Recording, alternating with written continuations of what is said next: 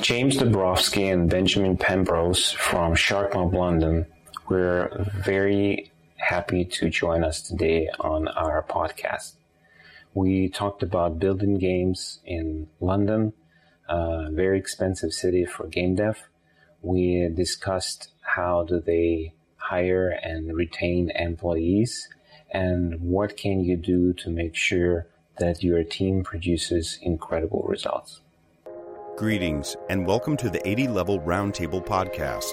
In each episode, host Kirill Tokarev invites video game industry leaders to talk about the world of game development.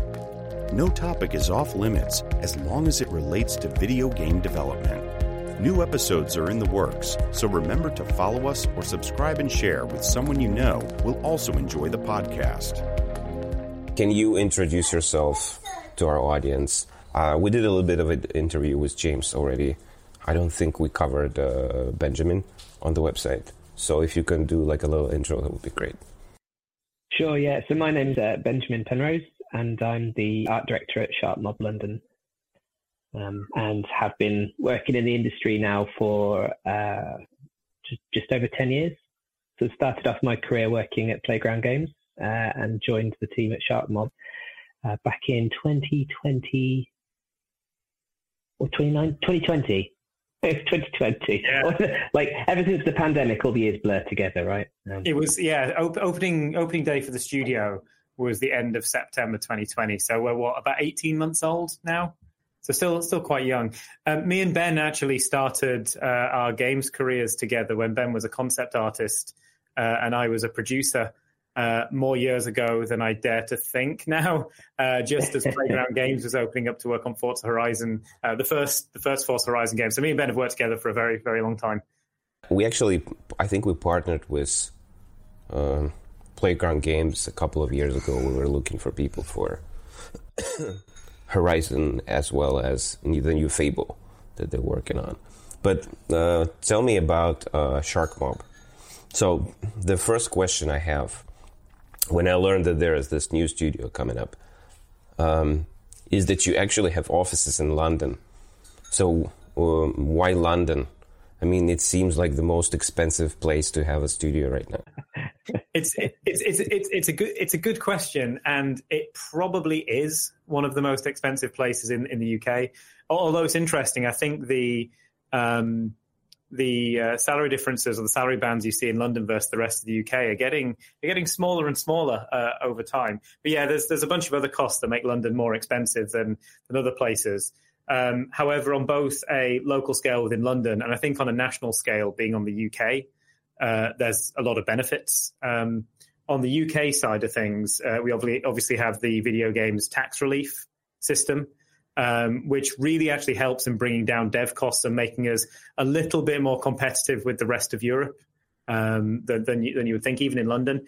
But the choice to be in London for Sharkmob London specifically was for a few reasons. The biggest being access to talent. On a local scale, looking at the UK, you've really got, I'd say, 3 or 4 major games hubs in the UK. London has one of the biggest games development centers in the world when you look at the number of game developers here across both kind of PC, console, AAA, mobile. The platform holders are here. We've got Microsoft and Sony, Google, all sat in the city with us.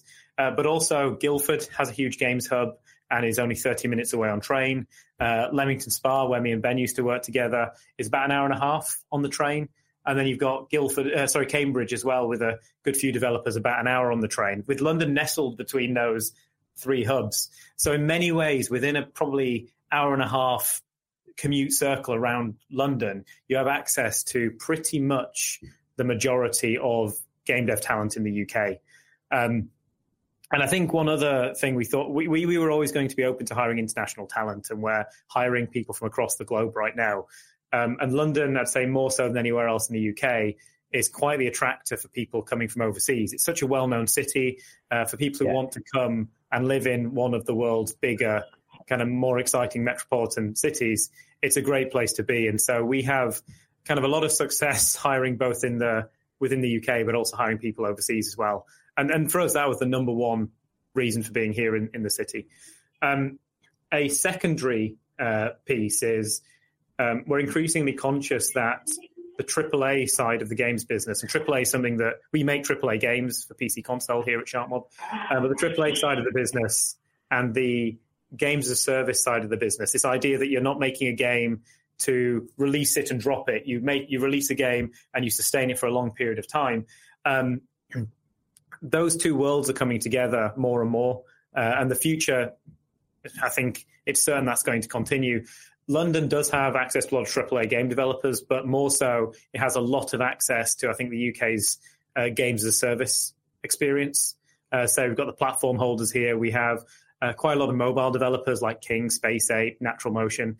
And so we wanted to build our studio from day one with the mindset of having both AAA thinkers and games as a service thinkers in the building from a very early conceptual stage. And I can't think of a better place in the world to do that than London. Yeah, a bunch of reasons, but talent being the primary one. So to kind of build on that conversation, what do video game developers want right now? Like, you've been probably hiring a lot of guys, like I said, in your area and internationally. And how do you see kind of like this internal want of the video game developer change since like when you first started, and what's going on now? That's an interesting question. Do you want me to go first, then, or do you want to jump in? No, you go for it, because that is an interesting question. It depends. There's a few different angles by which you could approach that, right? There's the sort of the type of lifestyle that people want to lead. Yeah. So my children are walking into the office right now, so probably best for James to answer that question first. So my view is the industry has always been driven by passion. From day one and right now it's driven by passion. So I think you have a huge number of people who are in this industry just because they love games and they want to make games. And I think from way back when the industry started to now, a lot of people choose where they work based on the kind of games those studios are putting out, whether they're passionate about those kind of projects, whether they have a belief in that particular studio to deliver on the ambitions that they're setting themselves. So when we have people come to us, we primarily have people apply who want to make large, ambitious AAA projects that care about storytelling and world building, that care about working on games that are fairly technically innovative and advanced as we try and push the boundaries of what's possible on PC and console. I think where things have changed is where I'd say 20 years ago, that was almost the exclusive driver for pulling people to companies. It is becoming a bit more balanced now. Yes, you want to work at a company where you're super passionate about the projects, but you also want to work at a company that's going to look after you as a person, that's going to surround you with a nice environment, with a group of people that you really, really want to work with, that thinks carefully about your mental health and your work-life balance and your life outside of the office as well as in the office. And that understanding that, sure, our people are passionate about making video games, but they have, as Ben just proved, children at home to look after and just the desire to do lots of other things around what you do day to day. So these days, I think when you're starting a game studio and you're looking to hire the best talent, you 100% do need to think about how you make a game that's going to inspire people, both for your new talent and the people you're eventually going to sell to. But I think these days you really need to think long and hard about your employee value proposition. What's going to make people want to be at your studio and surrounded by your people, more so than potentially other places that they might work? Yeah, I think the only thing I'd add to that really is that I think, as well as the thing that I've noticed more and more as we've spoken to people and sort of brought them on board at SharkMob is how people resonate with a passion behind the project for the people sort of setting the studio up. So in that case, myself and James and a few others, there is definitely a potential sort of direction to go in where you're chasing the next big fad, or you're sort of emulating something else that you've seen a success in. And I think people like developers, I think are kind of a little bit they're super sensitive to that sometimes and a bit wary of it. And I think sometimes a developer coming along who's actively pushing for something that they're super passionate about themselves, I think is almost as much of an attraction for those people as being passionate in the game from their side. Like quite often there's not always a clear correlation between the games that people play and are really passionate about from a consumer level and necessarily what they want to work on. And sometimes I think that's almost like the bigger attractor, is the idea that you're going and working on something at a place where there's a high level of ambition and everybody's really excited about what it is they're producing. Because it's infectious, right? You know, it ends up sort of, you get sort of brought along on that journey as well, I think. I have a question on top of this. So when you're having those interviews with these passionate guys, do you feel like you have to sell your project to them just as they have to sell themselves to you? Do you feel like there's this need to, you know, explain that this is a great game and that people are going to love it and so on?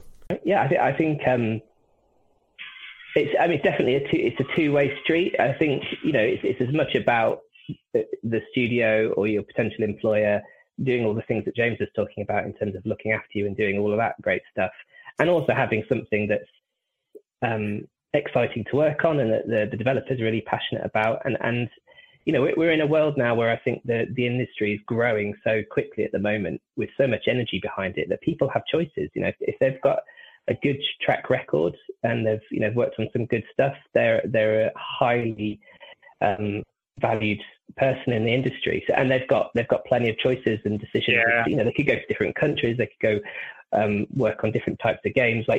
So yeah, I think there's always going to be an element of you know, them interviewing us as much as the other way around.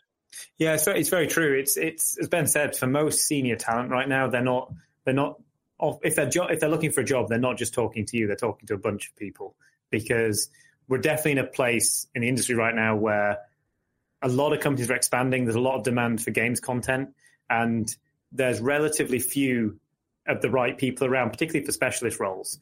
And a lot of companies will have fairly similar benefits propositions and things like that, because we all benchmark against each other, and we might try and outdo each other a bit, but there's kind of some standards there.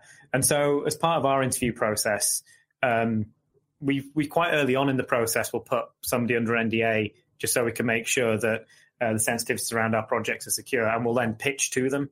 And as Ben mentioned, that's a bit of a two-way street. We want to make sure that, well, for one, if the person is super excited in what we're doing, they're more likely to come and join us.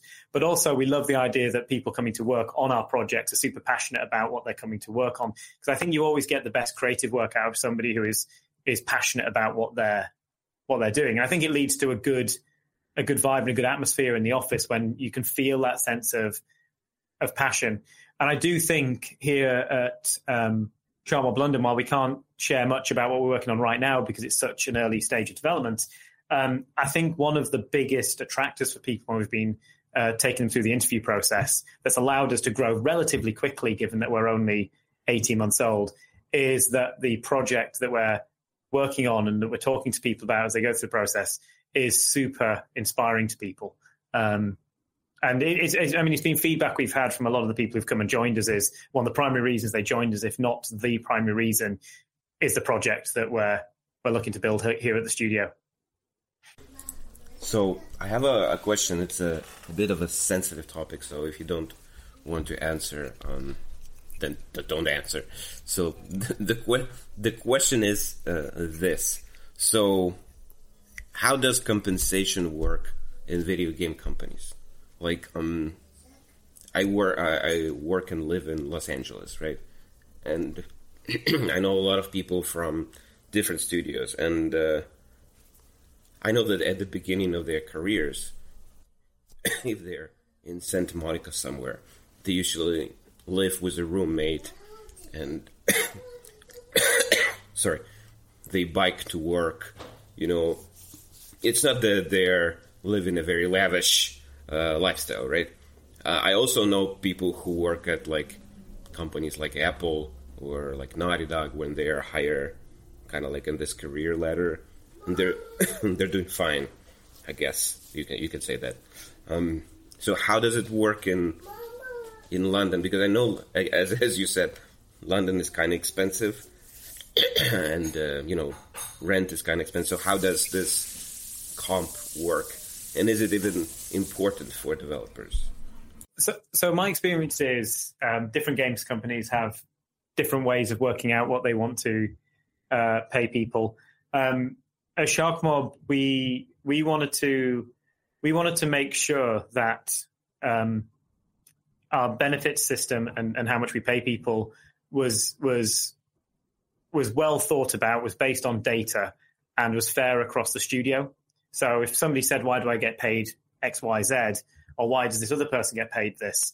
we could have a transparent conversation with them because it was based on something meaningful. So in the very early days, when we were only maybe 1 or 2 months old, we set out to build a kind of a grading structure for the company, from a new graduate joining us as a junior right through to a senior director. And we I know this is true in the UK. I'm not sure what global this is, but there's a few salary benchmarking surveys that look at both the games industry, the wider tech industry, the wider creative industry. And we purchased data from 2 of those companies to get a really good understanding of what is the kind of minimum that people are paying, what's the maximum, what's the average, and that kind of thing.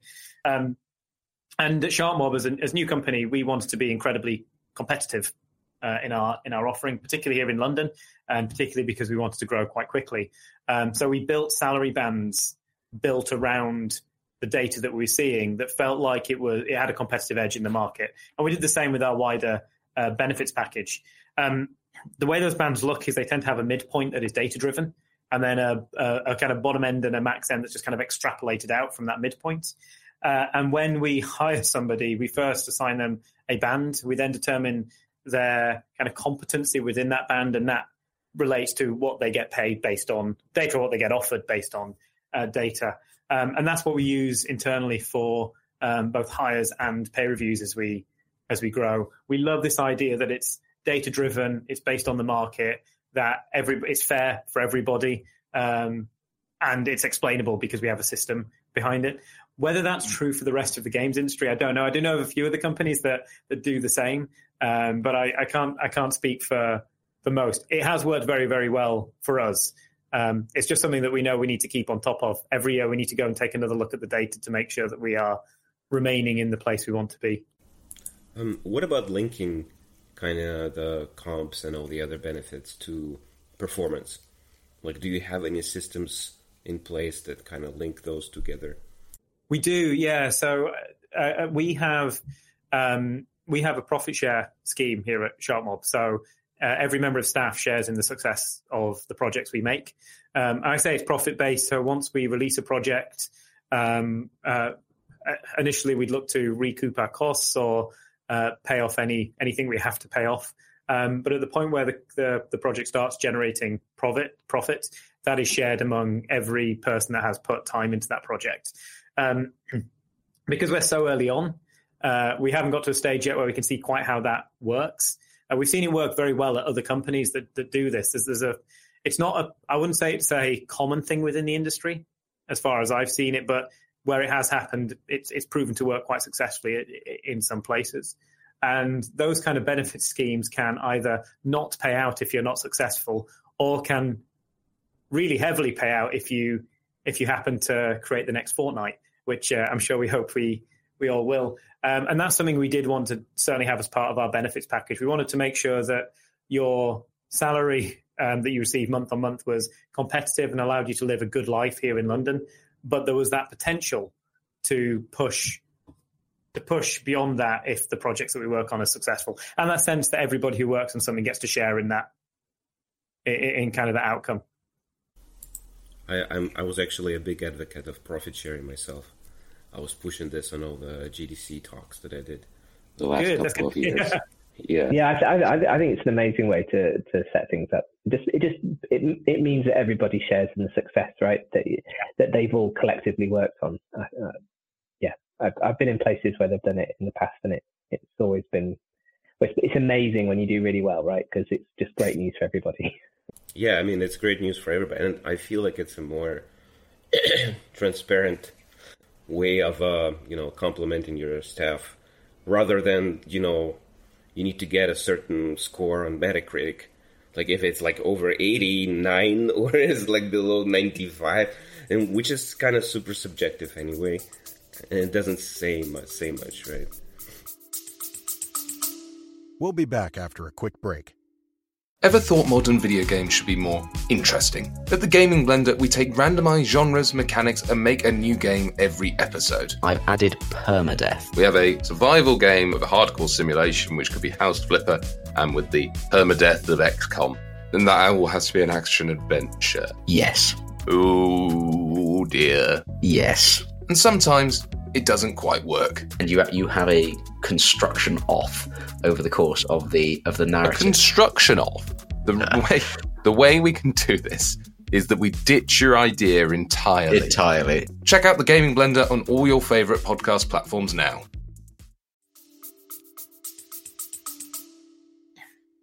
That's very true. On the user reviews as well. just to make it extra tough. So let's talk a little bit about the people that you're hiring. You said that the kind of London and the areas around it, they have a lot of very good talent. How did this happen? Like, how did it develop? How did England and kind of UK became this big hub for game development? That's a really good question. And actually, I probably don't know the history as well as I should for specifically the London area, but I know the UK has been making games since the beginning of the games industry, and we've got a lot of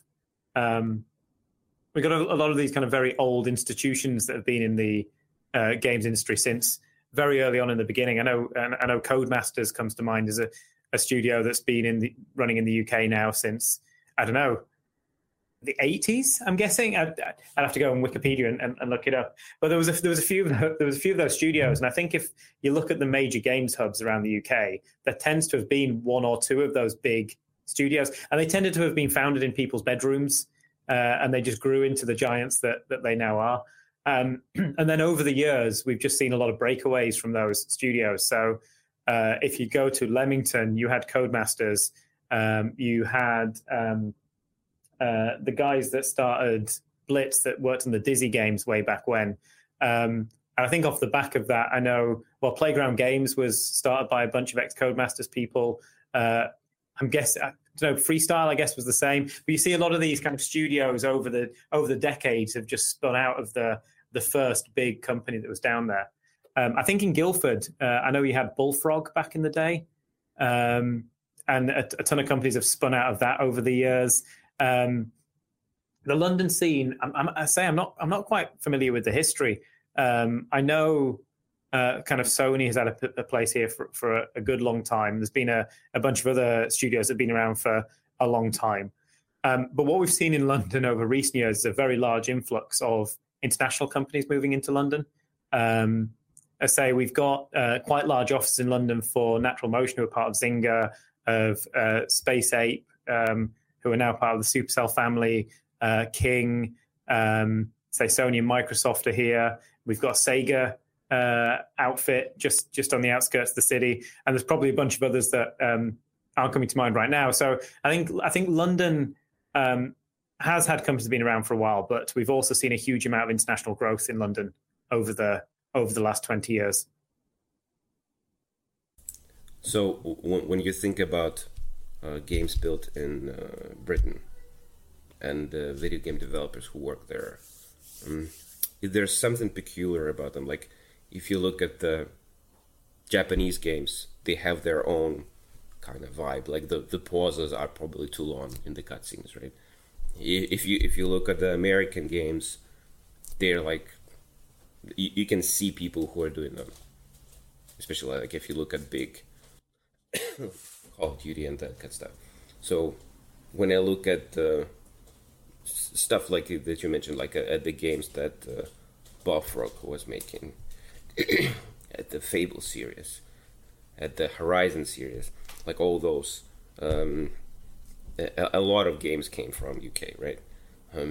What do you feel is like this peculiar thing that kind of unites all of them? That is a really good question, and one I've been debating with both myself and other people over the past few months, because I actually think the UK games industry doesn't brand itself as well as it used to anymore on the international stage. I've often thought now, if you think of like where's the home of really serious AAA game development, you probably go to the West Coast of the US with your Naughty Dogs and your Sony Santa Monica's and things like that. Maybe a bit in the Nordics as well. So Shark Mob was originally a spin-off of Ubisoft Massive, as a bunch of the Ubisoft Massive leadership team broke away to start Shark Mob. I think the UK used to be a AAA. Oh, we were perceived as a AAA powerhouse.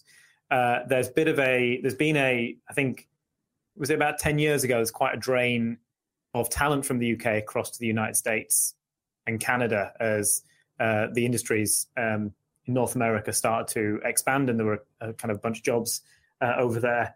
And I've heard a lot of people from outside of the UK talk about the UK being the racing game country now, because we had BlackRock, Bazaar, Playground Games, Codemasters. Like, more than anywhere in the world, I think we make a lot of racing games.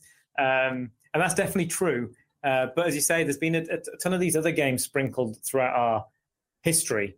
The Bullfrog games, the Lionhead games. I'm conscious that Ninja Theory are working Rare on as well, right? Yeah. Such a like massive, I mean, just that period sort of, during the N64's sort of heyday, everything they made was a smash hit, and it was all so varied as well. But that's the thing that I like sticks out to me when it comes to the UK gaming scene. It's just, I mean, you're right. There's definitely like a bit of a pull towards certain genres like racing, but actually just there's a real breadth, and also it never really sort of, apart from racing, really, it never really manifested in particular sort of clear-cut genres like you might get in other territories. Like, especially if I think about Rare and Bullfrog and the sorts of games they made, they were sort of, they were kind of all by themselves in a lot of ways. It's not like they were trying to emulate anything in particular. It's just they had this, I mean, that's one of the things that I loved about Rare actually as a studio back then, the fact that they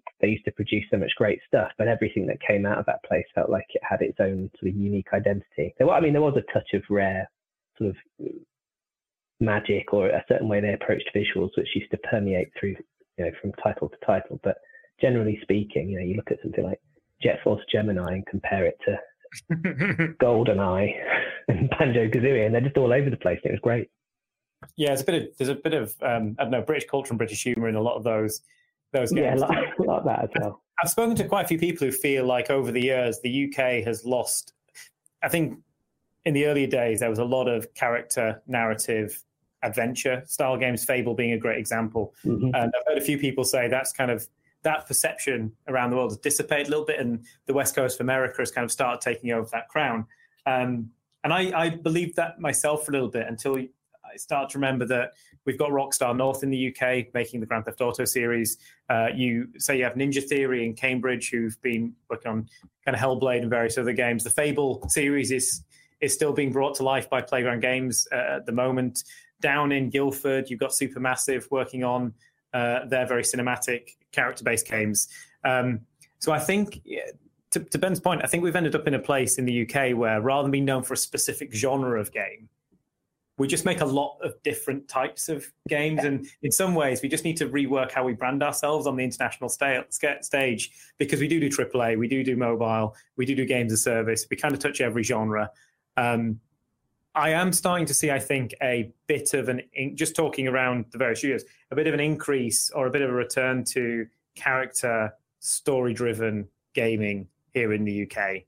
And there's a bit of hope that we can lure some of our expat Brits that have gone over to the States and Canada back again to rebuild the UK games industry to its former glory. And I hope, well, it's part of our mission at the moment to do just that.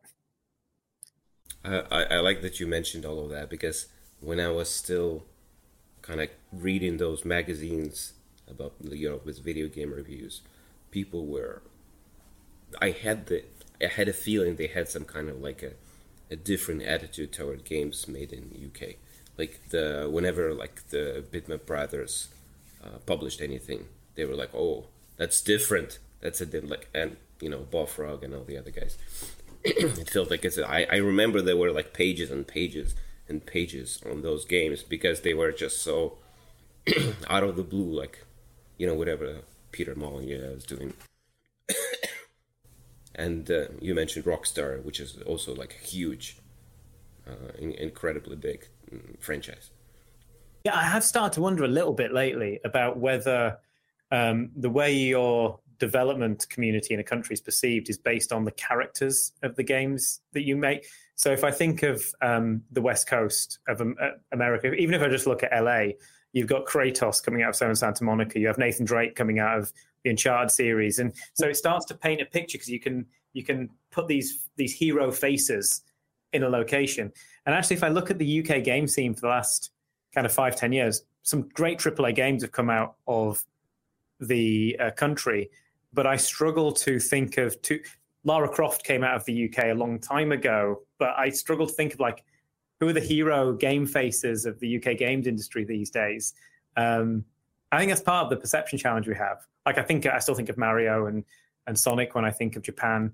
Yeah, and I think that maybe that comes down to the other thing that we were talking about, right? It feels like you don't very often in the UK get that thing where there'll be a particular game that comes out that then sort of gets multiple iterations of it, where you sort of get a character sort of developed over time. It just it tends to be more like people put all of their effort into telling this fresh, cool story, and that's almost where I think a lot of the values gained. You know, is this idea that you're creating something new and fresh, and that it's something for people to get their teeth into and then experience something new, and then it's sort of like moving on to the next thing, the next cool, fresh idea. Well, I have a couple of questions, not really connected with that, but I think we can move to like the next chapter. Is what skills are currently relevant for you when you're hiring? Like, as an example, a lot of people right now are big on procedural generation. They want to have people who know Python, and then they can generate whatever worlds, buildings, and so on. So what are you guys looking for? Because this is an advice for people who are trying to get a job in the industry and they want to know what to learn. Yeah. That's a great question. This is something that I've spoken at a bunch of different places about at universities and things. I think there's almost like two aspects in terms of the artwork. Anyway, the way I would think about answering your question. The first is, you know, what are we looking for? I think for us specifically, because we are a AAA studio and we're really looking to push quality across the board in a bunch of areas. I think the art production naturally sort of drifts towards this place where you're looking for specialists in particular areas, so people who really understand a particular part of game art production to a level where they've obsessed over it for a bunch of time, or they're willing to become super obsessed around a particular thing and become great at producing this particular type of content, this particular type of work. And then alongside that, you know, because you're putting so much effort into making sure that everything is great, there's always this sort of issue of how you produce that stuff at scale at AAA, which is where I think naturally you start finding people sort of wanting to make the most of those procedural tool sets, you know, like using Houdini to do some really great stuff so that you can keep your quality bar where you want it, but you can do it at a pace where you're not going to take 30 years to produce the thing that you want to put out. And I think that's, you know, that ultimately becomes another area where we are super focused. So I think you want those craftspeople. You want those people who are, you know, on an artistic level, they're super passionate about sculpting the human form or replicating something about environments at a certain level of fidelity. But then you need to find that other skill set, which is this ability to really get in the weeds with some of these great new tools that allow you to do great things at scale. But quite often, and not always, but you know, quite often those tend to be skill sets that exist in sort of separate places. You know, you'll find people that are really great at the sort of more craftsmanship, artistic side of things, and people who naturally gravitate towards the more technical side of things. And, you know, if you're super lucky, you'll find people who can do a bit of both and bridge that gap. You know, I think that tends to end up being that elusive person we call a technical artist. You know, they're super hard people to find. Yeah, I agree with Ben. We, there's, I'd say, across every single games company and over the entire history of game development, there's a lot of the same roles that we've always needed. We always need programmers, specifically C++ programmers, but depending on your studio, kind of good programmers need across multiple different languages, good environment artists, good level designers, good game designers. So those people are always in very high demand. There is currently, I'd say, a big skill shortage in the industry around certain specialist roles, rendering engineers, Ben mentioned technical artists, UI artists, those very kind of specialist art and engineering and also design roles. Another example on the design side is we've been looking for a combat designer for the studio, and finding people who who have experience doing a particular flavor of combat can be again quite a niche or challenging role to fill. That said, I don't know if you agree with this, Ben, but I always believe it's more important to find somebody who has strong fundamental skills rather than specific toolset knowledge, because a talented developer in a certain field will be able to teach themselves a good tool. And so I would always rather take a, say, incredibly skilled environment artist who has a passion to learn Houdini over an artist who has maybe weaker fundamental skills but has a couple of years of working with Houdini. I think I generally agree with that. Still, I think, and it's something that I always push when I go to the universities. You see students getting really obsessive over the newest way to use a particular plugin in Max or Photoshop, and actually the thing that would really push their work to the next level is if they attended a life study class every couple of days, and sort of learn the craft on the underneath. I think with some of the more technically focused areas these days, especially with the introduction of things like Houdini, I do think that almost becoming its own sort of subset of creative thinking. Like it's that sort of way of being able to construct those systems is almost as much of a skill as being able to, do an amazing job in that life study class that I was just mentioning a second ago.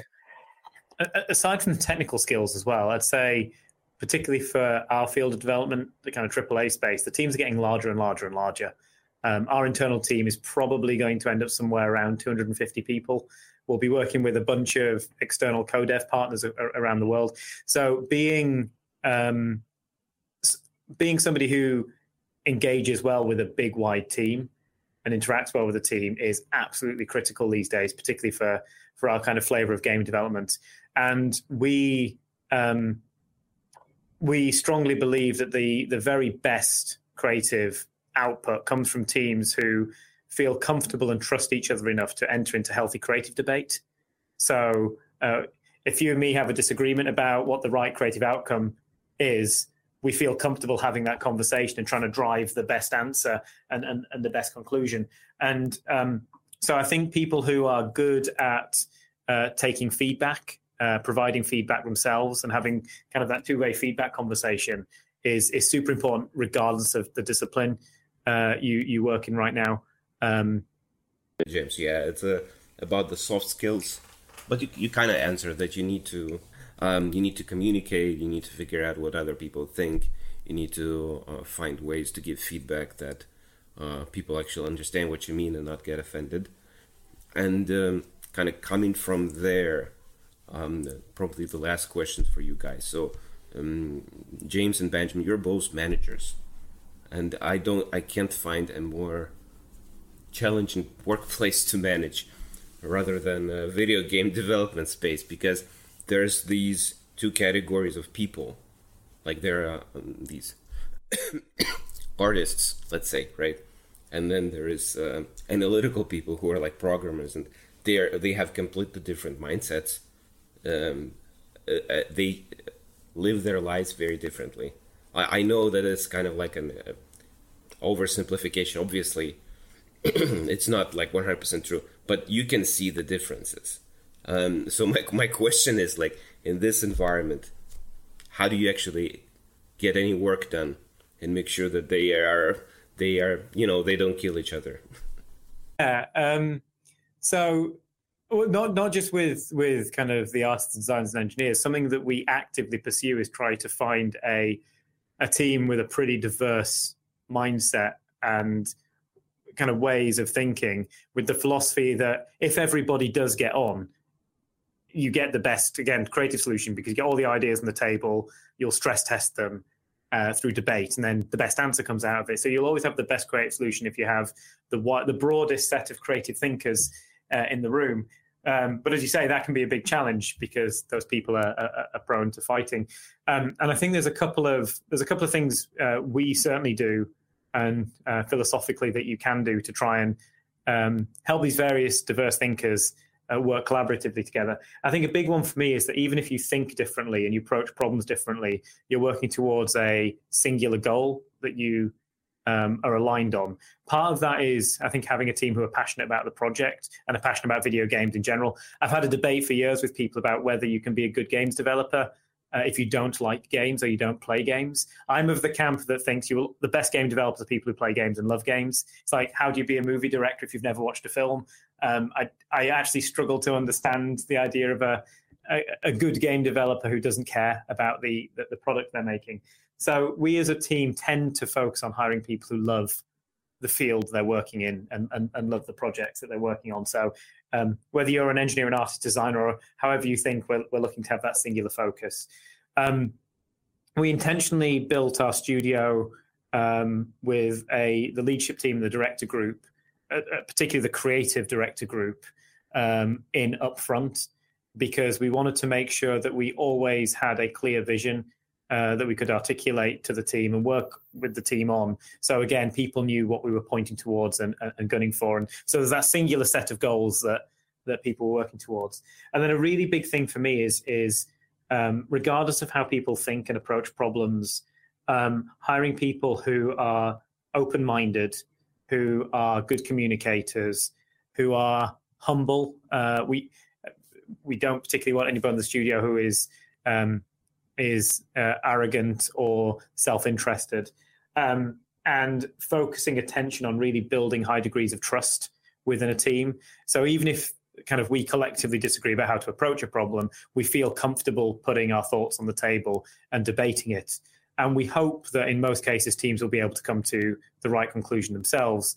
But one of the reasons that we have a kind of very experienced leadership team at the studio is to also help mediate those conversations should they become kind of not self-conclusive within the existing group. So far, we're saying in 18 months, we're now coming close to 60 people on the team. It's been working quite smoothly, I think. We haven't had nobody's killed each other yet. Nobody's been killed. Yeah, no death on the studio. But we have a bunch of tools that we use for that. I mean, just 2-3 months ago, Ben, we stress test some of these exercises on ourselves, and we did things. We went through an exercise called the Management Drives Profile as a group of leads, which is intended to show as an individual what drives me as a human being, and what frustrates me or what irritates me in other human beings. And so we all went through this exercise, compared them, and you could suddenly see where we had conflicting points or challenges as a leadership team. Why in these profiles? It allowed us to have an honest conversation about some of these challenges we'd had in the past and bring them to the surface. And by going through those kind of exercises, we're learning to be more kind of open and transparent with each other as human beings. We're learning to, I think, be more vulnerable with each other. We're getting good at saying, for example, I'm not very good at this, I need some help, or I've done a terrible job on this, come give me a hand with this. Or even just slightly better at understanding how some of the stuff we do might wind somebody else up. Yeah, that was almost like the biggest insight. It was like, oh, okay, this is why this always upsets you, because of this thing. So I won't do that again.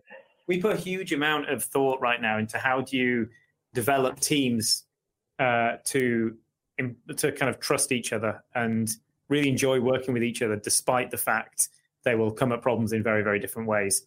And as I say, we're stress testing these things ourselves, and then we'll roll them out with the team. But it's a philosophy that we want to grow the team around. Yeah, I would just add to that as well by saying, like, to your question, about all those different groups. I think So it is a bit of a generalization, which is probably a bit unfair, but it is also kind of true. Like on average, you definitely get, you sort of more soft, like what's the word I'm looking for? Like more sensitive sort of artists, and you're slightly more like driven, slightly egomaniac sort of design teams, and you're more introverted engineering teams. But I think it's one of the things that makes working in games so much fun. Like from my point of view anyway, I think as a a director or a leader or a manager, so much of your time ends up being not necessarily stopping people from killing each other, but trying to make those different worlds work with each other in a way that is productive. And it's fun. Do you know what I mean? Like so much of my time in this industry has been sort of literally sort of running around talking to people at different, their desks and seeing how the work's coming on and working out the right ways in which you can key that person into something somebody else is doing and turn it into something great. It's the best bit of the job, in my opinion. Yeah.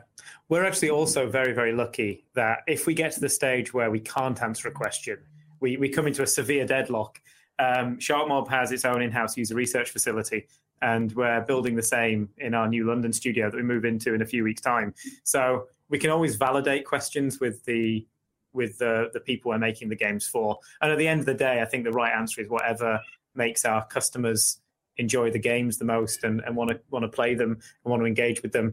So throughout our entire development process, we're going to be making sure that we're validating the decisions we make with our target audience. And that will be a very good way, I think, of answering any deadlock debates when it happens. Answer it with actual playtesting and data. Awesome. James and Benjamin, thank you so much for joining us today. We're out of time, unfortunately. I would love to continue this conversation for another hour, but probably you have other stuff to do as well. So thank you so much. We'll make sure to post whatever positions you have open and link to the website so people can check out. Yeah. Thanks for enjoying another episode of the 80 Level Roundtable podcast. Check out upcoming episodes on the 80 Level website at 80.lv. Join our career site at 80.lv/RFP. And share our podcast with friends and on your social networks.